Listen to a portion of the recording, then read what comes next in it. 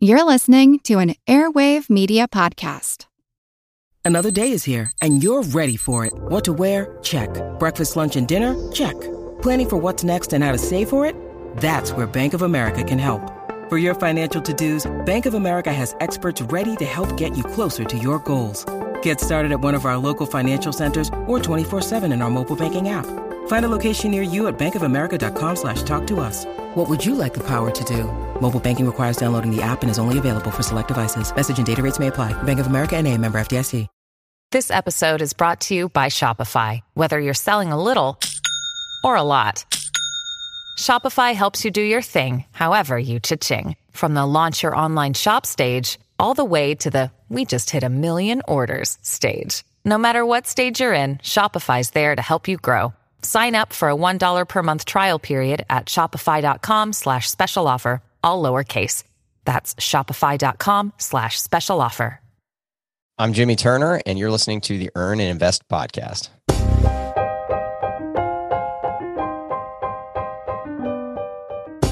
Burnout started for me on a lonely evening in the ICU in training as I unexpectedly lost a patient and had to confront my own demons surrounding basic competence. These fears were multiplied years later as an attending physician as I saw my autonomy erode under an avalanche of regulations, administrators, and electronic medical records. I no longer felt the connections to my fellow healthcare workers. I felt that I no longer belonged in the hospitals, clinics, or nursing homes. It was the perfect setup for burnout. My solution, based on a deeper contemplation of purpose and identity that no longer seemed to align with my career, was to use good financial planning to escape, which successfully extracted me from a toxic work environment, but did little to assuage the disordered, unhealthy, and often counterproductive self-narrative that landed me there in the first place. My guest, Jimmy Turner, the physician philosopher, would say that ultimately I needed to learn how to self-determine. Today we talk burnout. Jimmy and I are physicians, so our discussion may center on healthcare, but the advice is universal for any profession, service, or career. Jimmy Turner is a practicing anesthesiologist and life, career, and money coach for doctors who are burned out and want work-life balance. He is the creator of the Physician Philosopher platform and podcast. His forthcoming book, Determined: How Burned Out Doctors Can Thrive in a Broken Medical System, will be out this summer. Jimmy Turner, welcome back to Earn and Invest. Let's jump right in. Tell us about your first anxiety attack. Oh, yeah, that's a good story. So, yeah, thanks for having me on the show. I'm super excited about this. You know, as listeners may be aware, the longtime listeners for your show, like this was like literally my first podcast ever. But yeah, the anxiety attack. So I'm a big golfer, and I had a lot of stuff going on in the background, and I was kind of trying to piece it together. You know, I had some symptoms kind of here and there, but I was in the middle of kind of burning out in medicine, and I was looking forward to this day on the golf course. My buddy Mike and I are playing at the country club where we're members. Yeah, we're standing on the second hole of this golf course, and we are in the middle of the fairway. We're about to hit our second shots in, to the green, and we hear this ball, get hit from a tee behind us. And I turn around just in time to see this white blur fly by my face going 100 miles an hour. It was really interesting because, that's a big no-no in golf. I mean, you don't hit golf shots when someone's down the, range, if you will, and literally within sight, like eyesight. It wasn't like a blind tee shot.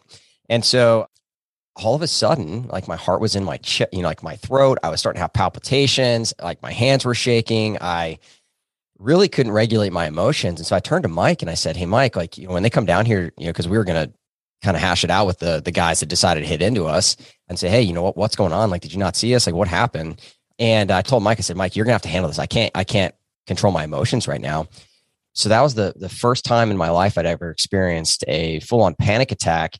And I knew exactly what it was when it happened. I'm a physician, I practice anesthesia. I help, deal with people's anxiety all the time and give them medications to help decrease that when they're preparing for procedures. And I couldn't control it. It was off the charts, worst anxiety I'd ever experienced in my life. I just wanted to literally, it was like fight or flight on steroids. Yeah, I'm sitting there and it dawned on me, all these things in the background that had been going on started to kind of make sense that there was more to this anxiety attack than just, this panic attack being a random act or coincidence. Tell us more about that. What in your life led up to this incredibly vulnerable moment. It almost sounds like PTSD, right? It almost sounds like you were having this intense reaction that wasn't about the ball itself, which was annoying. And you said, boy, I could have really been hurt by that. But there was more going on. What was happening in the background? The first few years of my career, I really was a go-getter and still am. It's kind of the way that I'm wired. And so I've always been, heavy in content production, whether it's in the business or writing papers, teaching, that sort of thing. And I didn't really know why I was wired that way for a long time. And now that I'm looking back, I understand a little more about a lot more about my personality. But for me, I was always kind of constantly achieving in order to, actualize any self-worth that I had, because I'm an external achievement junkie. I kind of needed people's external recognition. And so I was working really hard in medicine. I was an academic. So I was teaching, I was, doing clinical work. I was working 60, 70 hours a week. I was working 1.2 FTE or 120% of, a normal job. And a normal job in medicine, the average hours is, that's 60, right? So 120% of that. And yeah, so I was working really hard and I started getting really angry at work. I started getting really angry at home. I started having trouble sleeping at night. I would wake up 3, 4, 5 times a night. I was not sleeping through the middle of the night. And I actually remember being at a dinner with a friend of mine who invited me to meet his new girlfriend. And there's probably, 8 or 10 of us there. And I was sitting at this dinner table and I'm like soaking through my shirt. I'm sweating so badly. And I'm like looking around for the thermostat. I'm like, man, like, is this guy like, tightwad? Like, he can't, turn the air conditioner on. And I'm looking around at everyone at the table and I'm the only one who's sweating, like profusely sweating. And so like, as I look back on all these events, like when I had the panic attack, I was like, okay, something's wrong. I don't know what it is, but something's wrong. And so I went and saw my family practice doc, and she, was very astute and put it all together. And she's like, I think we should check your thyroid. And, lo and behold, my TSH is undetectable. I have Graves' disease, which is an autoimmune disorder that attacks your thyroid. So basically made my thyroid hyperactive. And so I was having all of these, tremors and sweats and anxiety and, all that stuff and the anger that would come out from that. And I, at first, kind of was really excited actually about getting diagnosed with Graves' disease, because like finally, like there's an answer for this burnout that I'd been experiencing in medicine. And the burnout had gotten so bad early in my career that I was excited to get a medical diagnosis, because it gave me a reason for why I was struggling so badly. And, I should be happy. I'm a doctor. I'm making good money. I'm married to a saint. I got 3 kids. They're healthy. I've got a life that people dream of. And I was miserable. And so, yeah, I got diagnosed with Graves' disease, and come to find out that that's what was going on in the background. But yeah, it turns out that got treated. I got euthyroid. My endocrinologist kind of, fixed all that stuff, and my burnout didn't go away. And so that rescue that I thought was going to happen with the Graves' disease possibly being the impetus for all of these struggles ended up not coming to fruition. We talk about burnout a lot in the medical world, but I think sometimes in the rest of the world, we use that term, but I don't know if we know what it means exactly. Is there a classic definition of what burnout actually is? Yeah. So Freudenberger, originally described burnout in the 1980s, and it's kind of composed of 3 different components. So one is emotional exhaustion. They used to actually call this, something different, but the words now that are used are emotional exhaustion, which means that you are, kind of apathetic in a way. Like you've gone through a lot of things and like, you just don't care. Like, and as a doctor, this presents in kind of very troubling ways where like, you just don't care what happens to you or to other people. And then you've got the depersonalization aspect. That's the second piece of it, which is where you kind of start to treat your colleagues, your peers, your customers, and in medicine, your patients as kind of inanimate objects. Like they're not human beings. You don't have empathy for them. You compartmentalize your interactions with them in order to deal with the things that are going on. And the third thing is a lack of accomplishment. So despite your, massive amounts of success that you might have created in your life, these objective things that you can cling to and say that you've accomplished, you'll still feel like you haven't accomplished much. And so it's the emotional exhaustion, that depersonalization, and the lack of accomplishment. That's the triad that forms what Freudenberger classically described as burnout.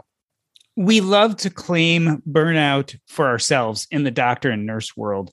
When Freudenberger first described it, was he talking about medical professionals? And if so, generally, when we're talking about today, burnout's something that's pretty widespread throughout professions, isn't it?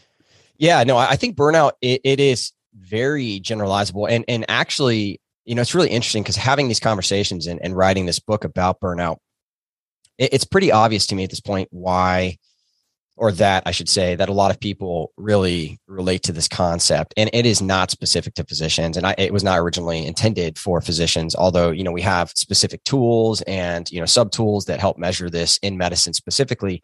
But I think a lot of people, when they hear those descriptors about, not caring as much as, they used to, or they feel like they should, or not feeling like they've accomplished much, even though they have, or, compartmentalizing their work life because it's not what they dreamed it would be. Like when you describe it that way, I think that a lot of people inside and outside of medicine can really relate. The thing that's unique about medicine is that the numbers are prolific. And so, whereas, burnout might happen, a proportion of the time in the general public and other jobs, almost 50% of doctors are burned out, and a doctor a day dies by suicide. We have the highest rate of suicide of, pretty much any profession. And so, we are on par with, PTSD soldiers, which is insane. Right. And so I do think burnout is 100% applicable to, a whole variety of fields and jobs and occupations. I do think that it is out of proportion in medicine. I want to come back and talk about the numbers in a minute, but there's a theme that runs throughout your book, Determined, this idea of victim or hero. The choice is ours. It's a theme you talk about often in the book, but it raises a larger question that I think we have to answer before we dive into the specifics, which is burnout a reaction to bad external circumstances, or is burnout a result of internal problems? Yeah, I think this is probably the most important question to answer in the book, because there are individual solutions to the phenomenon of burnout. But before you can even cross that bridge, you have to deal with the very offensive idea, which is the word burnout, because a lot of people, and I can't, my world exists in medicine. And so I don't know if this is true outside of medicine, but in medicine, if you use the term burnout or the term resilience, that implies that it is the person's fault that they are the way that they are. And it's actually a really inflammatory and offensive word in a lot of circles. And so some prefer the term moral injury. And moral injury is this idea that you are in an external environment that prevents you from doing the job that you set out to do. In other words, you might have the skills, the training, the knowledge to do what needs to be done, and the system prevents you from doing it. And so you see harm happen to other people because of that system. And so I think there's been this line drawn, this distinction. And I want to say it was Wendy Moore actually that came out with the well-known article that talked about moral injury and how that's a better term than burnout. But I think it's actually a false dichotomy. I think that they both exist. I think moral injury is the systemic phenomenon of the medical system, in our case, being fundamentally broken. Burnout is the individual phenomenon that happens because of moral injury. And so I think that there's a call, and what the book calls us, to, is to fix both, right? We need to fix this broken medical system. And the first half of the book outlines what that does. It outlines, exactly what the problems are and how that impacts individual physicians. In the second half of the book, once I've kind of gotten people through that, terrible kind of terms, terminology. And I'm I was a philosophy major as a background. So I understand that the importance of defining terms when you're having a conversation. And so I try to be unequivocally clear about this. Medicine's broken. The system is broken. It needs to change. It needs to be fixed. And it, absolutely 100% is the cause of the individual phenomenon of burnout in medicine. That said, we can work on both. We can and should, because the system is going to be a very hard, needle to move. It's a very large, complex machine. And I think it's I think to some extent, it's kind of unethical to leave doctors burned out in that system, waiting for the system to change. Like if you place yourself in the original question you asked, like this victim blaming position, like if you describe yourself as a victim of this moral injury, this system, then that means that the only thing could ever fix it is fixing the system. And if you work in medicine, you very much feel how big of a machine and how challenging this thing is to change. And so that becomes rather hopeless pretty quickly. Right. And so what if I told you that we do need to fix the system, but there are actually individual things that we can do in the meantime to help you out until that system is fixed? And why not do both if that's the truth? Let's talk a moment about fixing ourselves. Both you and I thought we had the solution earlier on in our careers. And both of I believe you and I found that wasn't so. What did you think originally was going to fix your quote unquote burnout or even moral injury issue? Yeah. So it was money. It was absolutely and fundamentally financial independence, retire early, the fire community. I dove into that. And actually on the Physician Philosopher, the tagline for a really long time was, fight burnout with financial independence. And so I very much, was open about the fact that I thought that money was the answer to the individual phenomenon of burnout. I started burning out myself. So I actually started the blog, started the business, and was, kind of had that mantra connecting, money and wellness from the very beginning. And ironically, I ended up burning out myself later. Like I was doing it for other people at that point, but then 2 years in, I was burning out myself, both from the physician side and the entrepreneur side. So I was like burning the candle at both ends. So what it ended up turning out to be like, I said, okay, well, I'm burning out. Well, I teach people that you should fight burnout with financial independence. And so naturally, what did I do? I doubled down and I started growing my business. I built a, multi-six-figure business and got to the point where like, I honestly, if I did my business full time, I could step away from medicine and it didn't solve the problem. Like I was still burned out. And what it actually did is it highlighted other problems that I had that other people don't have to face until they retire. Right. And so I started having to deal with like, what is my purpose if I step away from my identity in medicine? And I know that you and I share, a lot of commonalities in this journey, but I had to start dealing with those questions in my mid 30s, whereas most people in medicine deal with it when they're like 60 or 65 or 70 and retiring. And what's next? I don't know. In some ways, I felt like I was facing just my mortality and like, what is the point of all of this? But yeah, money wasn't the answer. And in fact, when I got the answer, when I created that financial freedom through my business and the cash flow that was coming in through that, I found out very quickly it actually caused more problems. And so yeah, it was the initial answer, but it was not to be in the end. We're going to get to some of those solutions, but before we do, I want to look at the systemic problem and specifically how it relates to physicians. And you threw out some numbers before. You said 50% of physicians are burned out. Physician suicide is probably one of the fields in which suicide is most common. This is a money show. Let's talk about the economic consequences. What are the economic consequences of healthcare burnout today?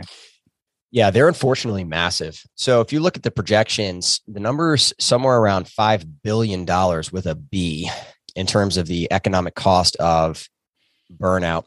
And they've actually done work to kind of look at, how much it costs per physician. And it's about $7,000, give or take.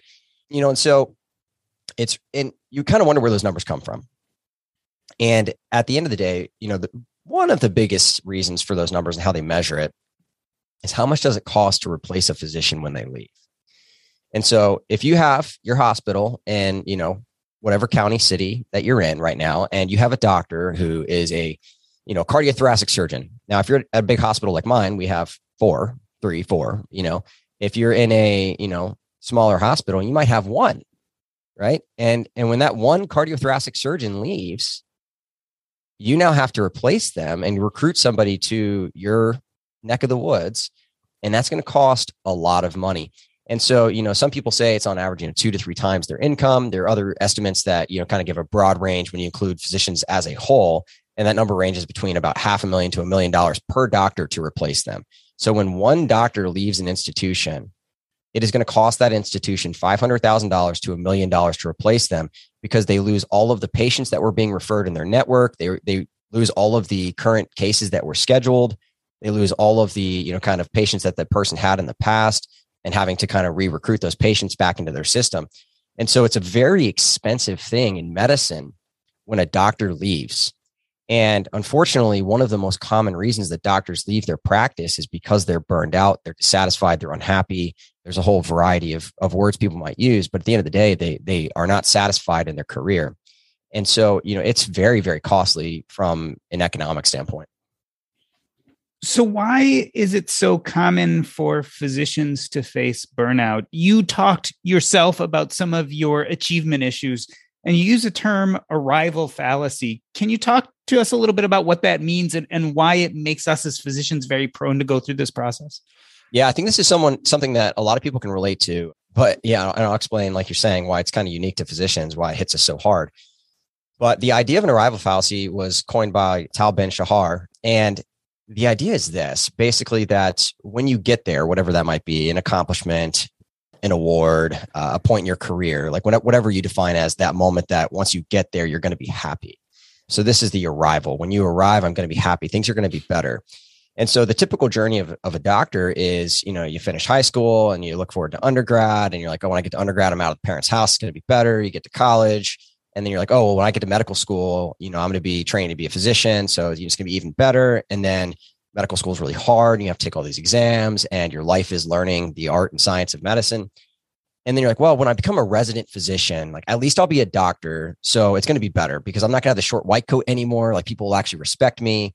And then you get to residency and it turns out this thing's a slog and you're working 80 to 100 hours a week. And you experience, for most people, their first bout of burnout while they're in training. And they're like, you know what, but what's going to make this worth it is when I get to become an attending physician, I make attending physician money. And then they finally get to the end of that road. And like they keep telling themselves that the next thing is going to be what makes them happy. And every time they get to that next stage, it does. It gives them a little bit a little hit of dopamine, maybe some serotonin in there for a few months, but then they adapt, they adjust, just like the idea of the hedonic treadmill that I know, you like to talk about. And we adapt. That's what we do. We're human. And so then you become an attending physician. And there's a next step. You might make partner, you might get promoted, but at the end of the day, like that's finally in your mid 30s, your early 30s, when you start to like get to the end of the arrivals and you realize this is it. And you're still burned out. You're still not happy. And so you buy the car, you buy the house. This is why doctors are well known for, succumbing to, lifestyle inflation and the cost that has in our life, and why we don't often achieve, financial independence despite earning lots of money. And all of that is in an attempt to find this happiness that just seems to elude us the entire way. And the reason this uniquely kind of impacts physicians is because the journey is so long. There are guardrails on in medicine that exactly what the next step is for your entire life, basically until you're 30. And then all of a sudden you're 30 and like the guardrails are off. You can do whatever you want with your life. And now there's no one telling us what the next step is. Where are we supposed to go? What are we supposed to do? How are we supposed to make this thing our own in general? And so because it's such a long, and prolonged thing, it really hits us pretty hard at the end of that, because we've sacrificed our entire 20s to become a physician and missed out on weddings and funerals and, playtime with our kids and maybe getting married and delaying all of those things that everyone else is doing to get to this thing that's supposed to be worth it. And then we find out that it's not. It's a pretty devastating outcome in the end. I want to flip the conversation. In order to better look at the systemic problems, in order to magnify them, let's look at the opposite, what good looks like. Yep. So in the book, you make the argument that what good looks like is a self-determined physician. Tell us about the ABCs of being a self-determined physician, and then we're going to move back over to why it's so hard to achieve those in today's healthcare environment. Yeah, so this actually comes from the research by Edward Deci and Richard Ryan. So it's something called self-determination theory. And they have three tenets. They started describing this in the 70s and 80s. And then the research in 2000s kind of solidified things as they created these three components. And they are autonomy. The second is what they call relatedness. But, I'm a philosophy major, so I like terms. So I like calling it belonging because it makes more sense to me. And then competence. So autonomy, belonging, and competence. And the way that you can think about this, and I think that you aptly described it in the introduction to the show, right, is that, autonomy is the idea that you get to control your life, and we all want it. And in the book, I tell a story about my little girl who's, brushing her teeth. And, she always used to say when she was 4, I want to do it by my own big girl self. Like she had no interest in me helping her with anything. Like she's putting the shoes on the wrong feet. She's, brushing half her teeth, but not the other half. She's, got, tangles in her, hair, and I'm just trying to braid them. But what Anna Ruth knows, even at the age of 40, or excuse me, at the age of 4, is that a lot of us learn when we're 40, is that she wants to do it by herself. She wants autonomy. She wants control over her life. And so what does that look like from a workplace standpoint? Well, autonomy can be broken down into a couple of things: your personal autonomy and your professional autonomy. So personal autonomy means you control when you get home. You have control of your schedule. You're able to make the t-ball games and the gymnastics practice, right? Professional autonomy means that you can practice, whatever your craft is, how you want to practice it, when you want to practice it, where you want to practice it, right? So these are the ideas of autonomy, and sandwiched in between the personal and professional autonomy is the golden egg that everybody wants in life, which is work-life balance, right? This is the term that everybody throws around, and ultimately comes from having control of both your personal life and your professional life. So that's autonomy. Belonging, which is the second component, is composed of a couple of things as well. So this is the idea of feeling like you are a valued member of the team. So when you have concerns, your boss, your chair, your whoever hears them, right? When you have a suggestion, it's actually considered. You are an integral part of what makes this team successful. And you feel that way. You feel like you belong. But that's not enough, because you can be on a team in an office, working a desk job, and you're working for a company that you just don't really support in terms of their mission. Like, you're just doing it to pay the bills. So belonging also means that you're not only on this team and feel like a valued member of it, but that the team is accomplishing something that's bigger than the team itself. You have a shared, deeper purpose. And so those are the two components of belonging. And competence comes down to, really not only how good are you, what you do, but how good are you, what you think you do, right? Like your thoughts about your competence, your perceived confidence, if you will. We see it all the time in medicine with a massive number of people suffering from imposter syndrome, that it turns out you can be really good at what you do and still think you're terrible at it, right? Still think you're a fraud. So it really comes down to these three determinants. And when you have autonomy, belonging, and competence, that's when people have that work-life balance. That's when they feel engaged, satisfied, fulfilled at work. They love what they do. And not only do they love what they do, but they're really good at it too. And so when you have all three of those things, those three components, DC and Ryan, autonomy, belonging, competence, they would say that's what you need in order to love your job. And if you don't love your job, I would argue that you're missing one of those three key components of self-determination theory. Now, arguably, there are lots of reasons why systemically healthcare today makes it very difficult for physicians to reach the ABCs. In the book, one of the things you talk about is the healthcare culture continuum. And I'm going to quote you here. Whether they realize it or not, each healthcare organization has a choice. With each decision our leaders make, they are either focusing on people or they are focusing on profit. Let's talk about profits before people, because I think it's a big part of the system that hurts physicians. What's going on there? Describe that continuum. Yeah. So on one end, you have the self-determined physician or the self-determined employee, because I think that these concepts definitely apply to medicine and to literally every other job. And on the other side, you've got the burned out employee. And so your boss, your organization, healthcare in this situation that we're talking about, has the choice whether they're going to force you towards one ideal or the other. And typically the way that this happens in medicine is that you either focus on profit, which leads to burnout, or you focus on people, which leads to this idea of self-determination and allowing your employees to determine for themselves the career that they want, how they want to do it, and while they accomplish your goals, because you have a shared purpose, right? And so I want to be clear about this, though, because, as we have this conversation, it's very, very easy. And I see this happen a lot in medicine, and I see it happen a lot outside of medicine too, where people blame the people that are in charge. And they're like, oh, these terrible administrators, like, the number crunchers upstairs, I'm just a cog in the wheel. I'm a number on a balance sheet. Like, I don't matter to them. And it's really a lot deeper than that. So the people that are in charge of these organizations, if you've ever been, in charge of an organization or a business yourself, you know that profit is what keeps the lights on. And so a lot of these people will say, hey, I hear what you're saying. I want to take care of my people, but if I can't pay the bills, then none of them have a job. And so they focus primarily on profit in hopes that they can keep the business healthy and then take care of their people. And unfortunately, what happens from this place, if that's your primary outcome, that's the primary objective that you have as a business, then you make really tough decisions that start to strip these ABCs of self-determination away from people. And so when, you have certain stipulations you have to make, or you have certain, decisions you have to make, oh, well, if I invest in this, it's going to, it's going to clearly go in the expense column. And so, that's going to lower our profit. And so we're not going to do that, even though we know that one tool or system would help our employees.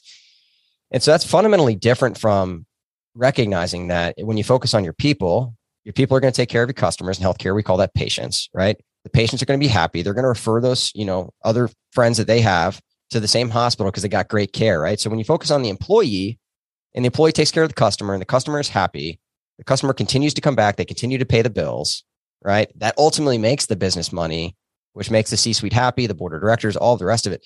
And so the question quintessentially in business has always been like, who do you focus on? Like, who do you make happy? Is it the board of directors? Is it the C-suite? Is it the employee? Is it the customer? And I bet most people coming into the show, if I'd asked you, like, which of those four things do you think as a business owner you should focus on? They'd be like, oh, the customer. Like, the customer's we should always make the customer happy. The customer is always right. Like we have these sayings that we hear all the time in businesses, right? But it turns out that when you do that, which is what profit-focused corporations do, they're like, oh, we're going to focus on patient satisfaction. We're going to focus on patient pain scores. We're going to focus on, all of these other things. What you end up doing is driving your employees into the ground, chasing something that isn't directly going to affect things the way that you think that they will. And ultimately what happens is that the employees, because they're jumping through all these hoops that you've set, get burned out and they leave. That costs you a lot more money than you can possibly realize. And that burnout culture causes the turnover. The turnover actually leads to less profit. So when people focus on profits, or companies focus on profit, ironically, they actually end up losing a lot of profit in the end.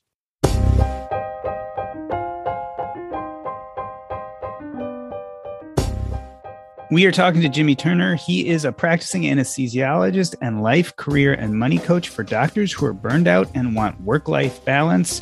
We're going to take a short break. I'm Doc G, and this is the Earn and Invest podcast.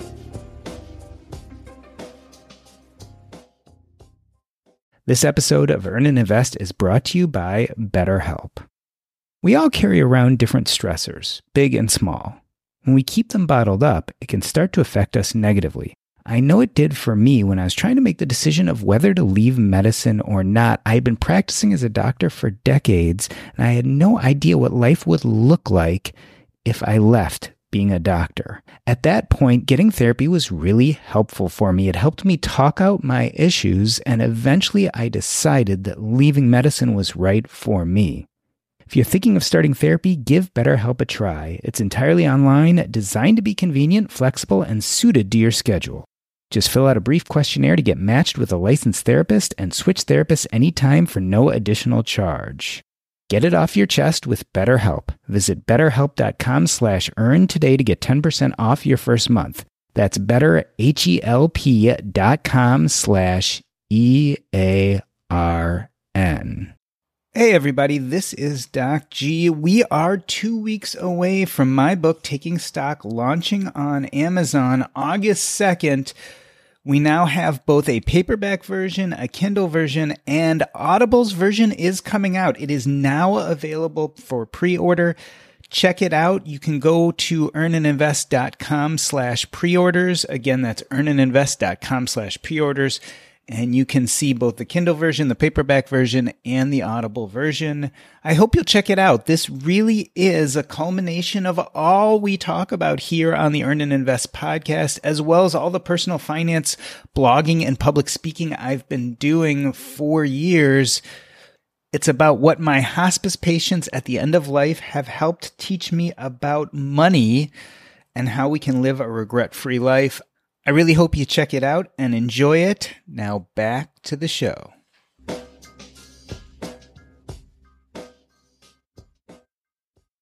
Let me reintroduce you. We are talking to Jimmy Turner. He is the author of Determined: How Burned Out Doctors Can Thrive in a Broken Medical System, which will be out later this summer. Jimmy, up to this point, we've really been talking about the system and what goes wrong with the system. Let's move towards people. In this case, we're talking doctors. One of the problems that you go into quite a bit of detail talking about is learned helplessness. What is learned helplessness? How does that become the norm for physicians, and how does it affect their sense of burnout? I love talking about this because I think it's something people can really relate to. But originally, it's Martin Seligman's research, and he actually did this research on German Shepherds, which makes me really sad, by the way, because I have a German Shepherd, and we're actually getting a second one soon. Yeah. So what Seligman did was basically he took 3 groups of dogs, and I think this is the best way to explain it is the research itself, because it's really good and sad, but it's good. So 3 groups of dogs, and they basically put this harness on the dogs that would shock them. In the first group, they just tossed them into Seligman's box. He just had this box for these German Shepherds, and he then just released them. This was the control group.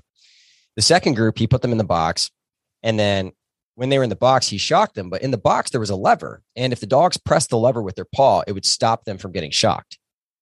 And so the group 3, they put them in the same box, had the same lever, but the lever was broken this time. And so those dogs got shocked, and they could pound on that lever as much as they possibly wanted, but they would just continue to get shocked. And so the really interesting thing is what was learned in part 1 of the experiment was then applied to part 2. And so they put them in a different box. And this time the box didn't have a lever in it, but what it had is a small partition, a little divider in between two halves of the box. And they put them in the first half, all 3 dogs wearing the harness, they'd get shocked in that first half of the box. But if they just jumped over to the partition, this little low barrier, as a German Shepherd, easily could jump over it, go to the other side of the box. If they went to the other side of the box, they would stop getting shocked. Well, group 1 got in and they didn't like getting shocked and they'd never been shocked before. So they're like, what am I going to do about this? And they jumped to the other side. In group 2, they learned again that the lever worked in the first half of the experiment. So they learned that they could do something about their shocks. And so they tried looking for solutions and they would jump over to the other side of the box too. Group 3, who learned that the lever was broken in the first half of the experiment and who learned that there's nothing that they can do about the shock. 2/3 of the dogs in that group just laid down and kept getting shocked, which is insane. This is called learned helplessness. It's what happens when you are in a situation where you've tried to get out of it before and you just kind of learn there's nothing that you can do. And 2/3 of the time, at least for these German Shepherds, they would just lay down and keep getting shocked, even though they could simply jump over to the other side. And they ran variations of the experiment, like where they, take that same group of dogs, group 3 dogs, and actually, get them to watch the group 1 and group 2 dogs and see that they would stop getting shocked. They would provide rewards and, punishments to try to see if they could decondition this response to some extent. And it turned out that they weren't very effective, that once you learned helplessness, that you couldn't do anything about your situation, you would be kind of stuck. And this is what happens a lot in life. If you think about friends, who have been in abusive relationships, this is the phenomenon that causes people to stay in abusive relationships. When from the outside perspective, it makes no sense. We're like, why don't you just help yourself? Why don't you do something? Why don't you get out of there? Right. It's the same thing that happens to people when they're burned out and working in an organization and they're dependent on their paycheck and they've tried to make changes. They've suggested, things that could be different and they just keep getting ignored. And eventually you just stop suggesting things. And so you come into a meeting and everyone's silent and the leader of the meeting thinks that, everyone agrees because they're silent. And really what it is just a bunch of learned helplessness where people have learned that they've spoken up in the past and nothing's ever happened. And so they just lay down and keep getting shocked like the German Shepherds did in Seligman's experiment. And so this idea of learned helplessness is fundamentally important in this conversation because you have to understand first that you may suffer from that and that you're not as helpless as you think you are. It's an interesting point because I feel like learned helplessness causes us to alter the stories we tell ourselves about our situation. And I believe you call this a cognitive distortion. Tell me about some of the cognitive distortions physicians tell themselves. Yeah. So, there are cognitive distortions and there are a variety of them. And so I discuss some of them in the book. And so, one of them is overgeneralization. And I try to give stories from my own life so people think that I'm not, poking at them. But overgeneralization is the idea that when something happens in your life, you take that single instance and make it mean something about who you are as a whole. And so for me, like one of the quintessential examples that I give in the book is when I was an intern and I was actually on my emergency medicine rotation. And when, patients are not doing well, we put central lines, in them to get large access, to put medications in or fluid if you're sick or if you're bleeding, this is ways that we can pump medication and fluids into patients very, very quickly. Right. And so I grown up in, medical school, like watching people do this procedure and it seemed like a really big deal. And I made it out to be this like quintessential, like procedure that in order to be a good anesthesiologist, you just had to be able to like put a line in like 5 seconds. And if you couldn't do that, then you were terrible at your job. And so I'm on my intern rotation. I get the opportunity to put my first central line in ever. And it's on this lady. She's, super sick. She's septic. Her INR is 4, which means that her blood is very, very thin. And so my upper level resident says, hey, do you want to do central line? I stay like 2 or 3 hours after my shift ends to learn how to do this. Right. And we end up doing a femoral central line in the legs because the neck where you'd normally put it didn't look great. And I'm doing the procedure and it's going okay until the point where like you're supposed to take the wire out that you kind of have in the entire time to kind of guide where everything goes. And at the end, you're supposed to take this metal wire out because you no longer need it because the central line's in place. And when I went to take the central line wire out, that, guide wire, I took everything out. And so now this patient had a very large hole in her, femoral vein that I just caused and her blood's thin. So she starts having this massive bruise, this hematoma. And my upper level looks at me and says, well, I guess you'll never do that again. hold pressure. I'll put my gown on. And like, I'm like mortified. Like I just spent 20 minutes putting this thing in and I ripped everything out accidentally. And so I went home and like for hours, like it was after midnight. I didn't sleep for 3 or 4 hours. It was like 3 or 4 in the morning till I could finally fall asleep because I made this into such a big deal. I overgeneralized this single instance of me making a mistake, putting my first central line in to mean that I was a bad doctor, that I was a bad resident. I was going to be a terrible anesthesiologist. And so I overgeneralized this one situation into my identity. And I think this is one that's really common, particularly with negative events, right? So we get a bad, patient review or, customer review. If you work outside of medicine, you get, you have a bad outcome in a patient and you can overgeneralize any of those instances into meaning that you're not good at what you do. And this has a massive attack on your competence, right? It's a direct affront on one of those 3 tenets of self-determination because you feel like I'm not good at what I do. And it really causes a lot of imposter syndrome. This idea that you're a fraud and that like you're just waiting for someone to catch you. And so, I think that that's one of the most common ones when we take a bad patient review, we take a bad outcome, we take an unfortunate circumstance or something that happened. Instead of saying, hey, I'm going to learn from this, like we just turn it into this unadulterated shame that consumes who we are. And it makes it about, our identity. As you were telling that story, it reminds me that you spend some time talking about the difference between guilt and shame.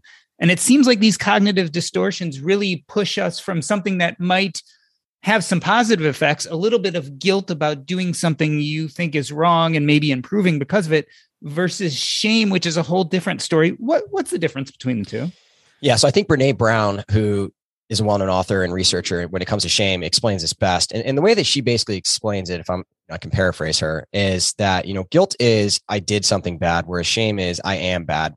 And so the difference being that guilt, when you feel guilty, like, if I say something to you and I'm like, hey, George, gosh, I shouldn't have said that. And then I apologize, right? That's driven from guilt. That's driven from like, oh, I made a mistake.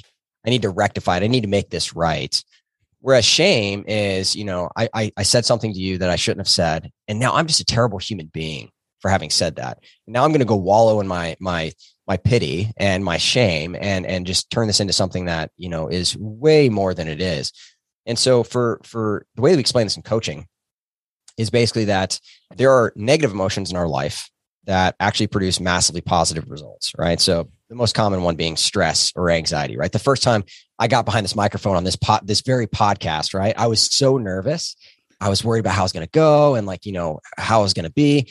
And like, I don't know, 4 or 5 years later, however long it's been, I have a podcast of my own. And so like, if I wasn't willing to go through that anxiety or that nervousness, like I would never have landed where I did now. And so we realized that there are a lot of, emotions that we need to coexist with in life. And that actually our success is on the other side of that negative emotion.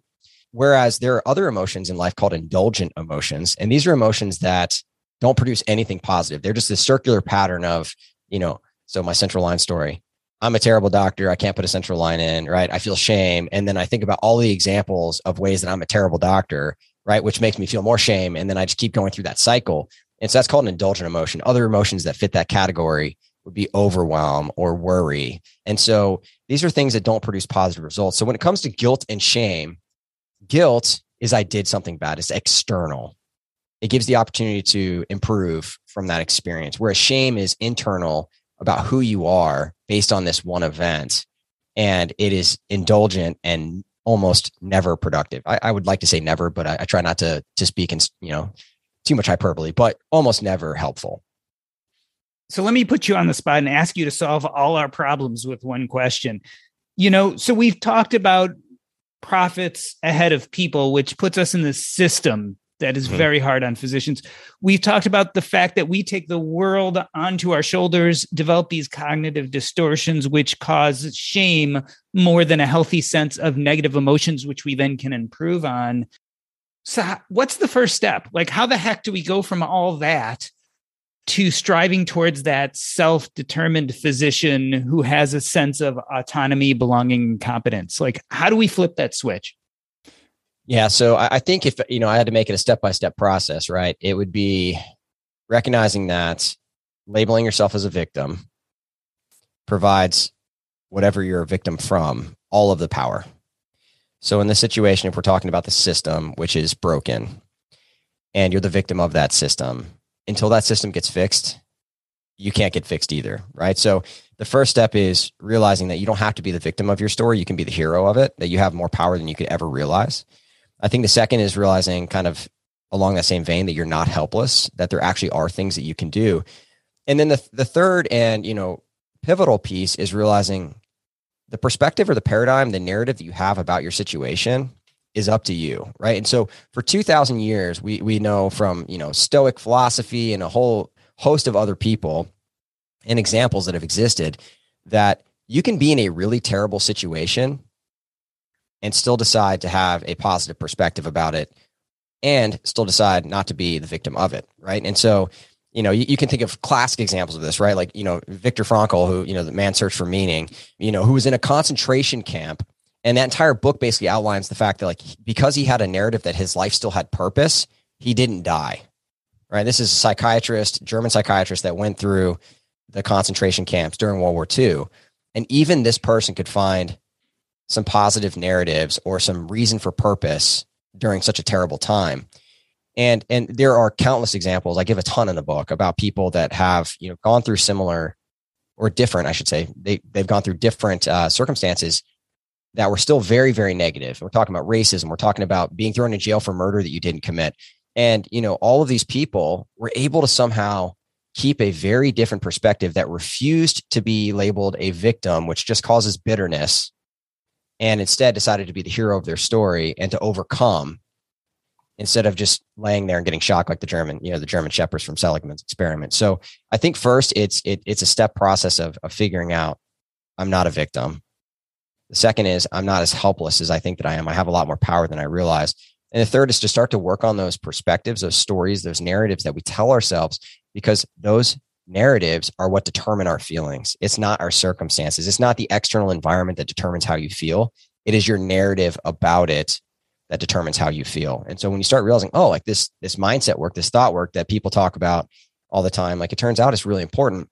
And we even kind of mentioned this briefly earlier in the show when we talked about finding our life's purpose, right? You and I both had a narrative that money was the answer to burnout. And it turned out that wasn't true, right? That wasn't a thought that served you or served me. And so we changed our narrative, we changed our perspective, and we took a completely different trajectory because of that perspective that we reshaped. The book goes into a lot of detail about how we can change the narrative, which is so important, from taking these sometimes negative external realities and yet feeling a sense of control internally. I want to end the conversation by talking about two concepts having to do with changing those narratives. The first is self-compassion. You talk about self-compassion as the book comes to a close. Why is this so important in rewriting that story of the situation we're in? Yeah, because I think that along with the victim mentality comes this idea that, that we're broken, that there's something wrong with us, that, like when you make that shift into realizing that your narrative, your perspective is up to you, you start to also realize, like, it's like this double-edged sword, right? You're like, oh, wow, freedom. Like, I can change my perspective. And that's what happens to a lot of the clients that we coach. You're like, hey, I'm coming into this program because I'm so burned out and I want to change jobs. I want to find my path in medicine, or I want to get out of medicine altogether.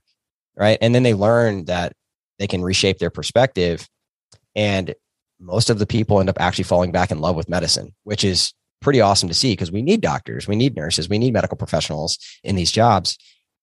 But the flip side to that is that you also realize, wow, if it's my thoughts that determine how I feel, then when I feel like crap, it's because of the thoughts that I have. Right. And so you start to have this self-judgment that can happen. Like, well, if I'm in this situation and I can't feel better about it, like, it's my fault. And so the work in self-compassion, which is really lacking, there's actually, pretty good evidence at this point that doctors are not very good at this, but self-compassion, for those that aren't familiar with the term. So compassion itself, right, means from two terms. So calm and patty means with, and suffer. So compassion means to suffer with. Self-compassion means that you are normalizing that, like, you are recognizing that you can suffer with yourself. And what that means is you normalize the feelings that you have when things don't go well. It's okay to be sad. It's okay to be upset. It's okay to feel burned out, right?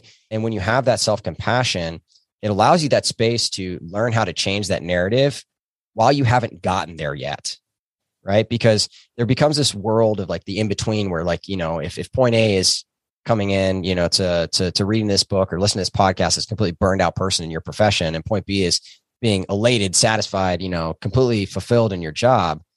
Well, it's legitimate work. So like, you don't go from point A to point B today. It won't happen in this episode. It won't happen in, just the single pass through a book. It takes work. And so what do you do when you're in that middle in between territory and things aren't going well, or, it's a little harder than you thought? Well, you get to have self-compassion. You get to normalize that. You get to talk to yourself the way that you talk to someone else. That's a really helpful, practical tip, right? So when you feel yourself just destroying yourself for whatever's going on in your life, just ask yourself, if my situation was happening to my best friend or my spouse, my partner, my kid, whoever, what would I say to them? And have that conversation. Like, you can even say it out loud. It might feel a little silly at first, but like, say it out loud. Like, what would I say to, Doc G, if I had, if Doc G was going through this problem? You're going to be infinitely kinder to other people than you are to yourself. That's how a lot of us are wired. And so when you realize, I actually have the choice to be as kind to myself as I am to other people, you start to understand self-compassion a little bit better. And it's such an important concept, because you're not going to get this right 100% of the time. They're going to be, 2 steps forward, 1 step back. And when you take that step back, how kind are you when that happens? So that's kind of the work of self-compassion. And it's really, really important. So one of the ways to rewrite the narrative is with self-compassion. The other is with coaching. Can you do it yourself? I mean, you're a coach, so obviously you're very pro coaching, but I know a lot of doctors out there that said, I'll manage this. I'll take care of it on my own. Tell me about the role of coaching and who may or may not need it. So, I guess I will talk about someone specifically from like a physician's perspective, because that's who I work with. There's this narrative in medicine, and we literally say this, like how tell me if you've ever heard this, Doc G. Asking for help is weak. Yes. Oh, many, many times. Right. So there's this narrative in medicine, and like, we even say that like to our junior trainees, we're like, hey, call anytime you need, but just realize calling's weak. Right.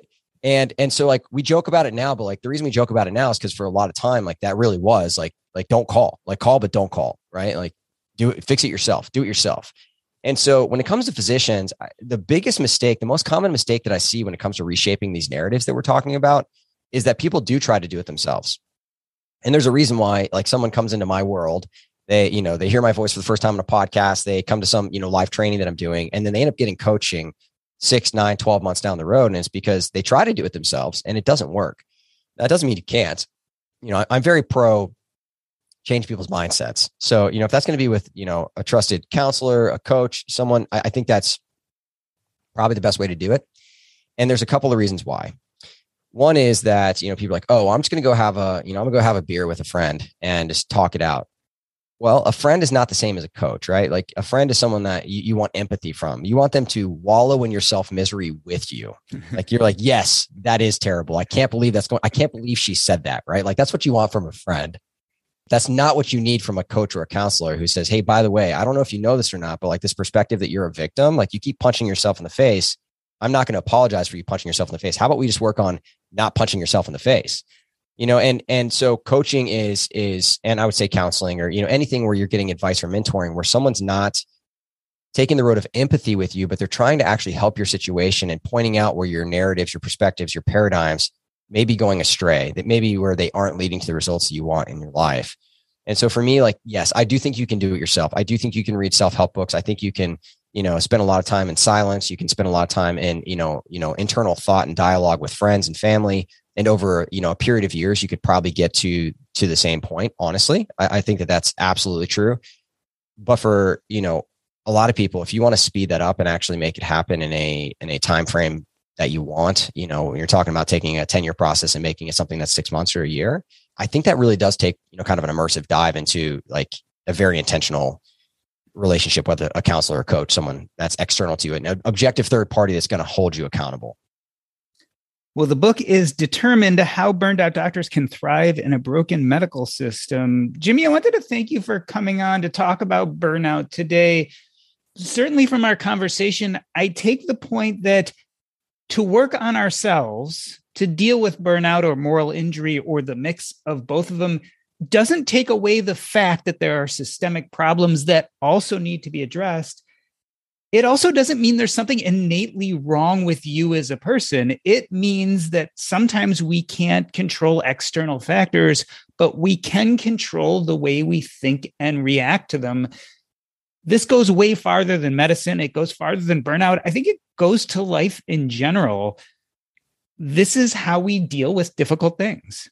And I think your book very succinctly talks about how it can serve us in medicine, but also serve us in life.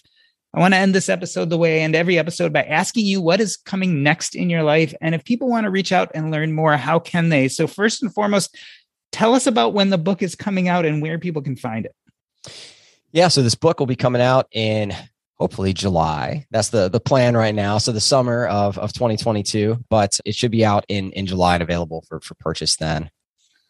And specifically, if people have questions for you or are interested in coaching, a few questions. One, I guess, is your coaching specifically is for physicians only, but I assume that you have some resources for non-physicians. Yeah, so the Alpha Coaching Experience, or ACE, is the coaching program, and that is for physicians only. But then what's up next? I actually didn't plan on talking about this on the show, but now that you're asking me this question, right? So I'm actually opening up a program called Medical Degree Financial University, which is for anyone. And so the purpose of that is to work on that money piece, because I still think money is a huge piece of this.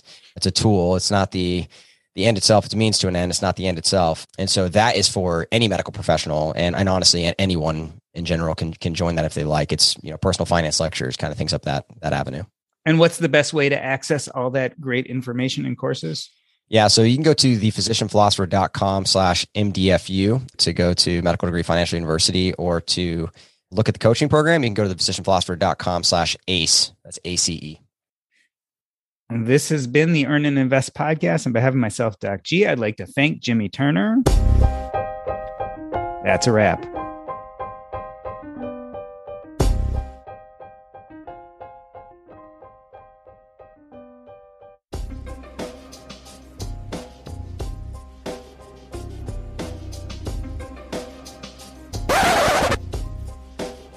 So I keep the audio running for just a few minutes as we chat. I really enjoyed the book. I think there's a lot of really good stuff there. And I think it's a quintessential problem today in society. So I think it's a huge problem in medicine.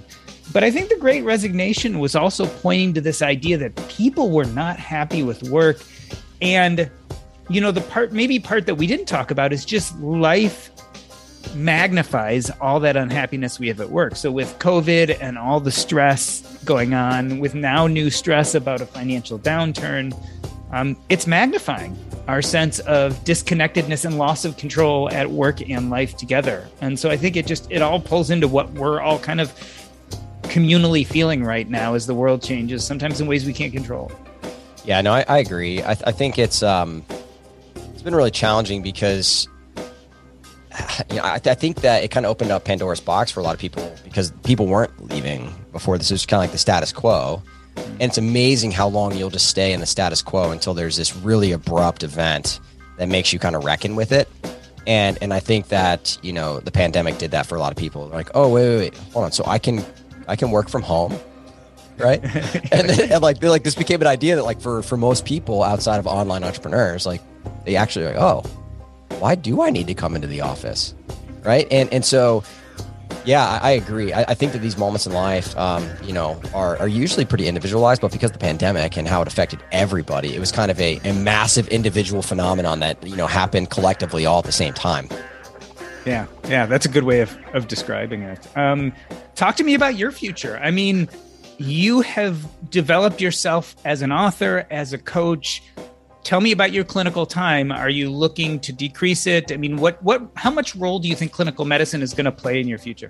Yeah, so it's a good question. So I actually went part-time last July to 2 days a week in medicine. I went back this month to 3 days. And so in the interim, I kind of struggle on and off with depression. And so, went back on medications for that, it's probably October, November. And really, I think that the background, the reason that was going on is because this bigger question of what am I doing with my life? Yeah. Because, and I think you can understand this. You're probably one of the few people in this world that can understand this. But pretty much everything that I touch turns to gold. I'm successful at whatever I want to do. No, I don't connect with that, because that's not true with me. But I think that but seriously, you created, a successful, business and medicine in multiple ways. You've been a successful speaker. You've been a successful author. You've had this podcast. It got purchased by, got partnered with someone else. Right.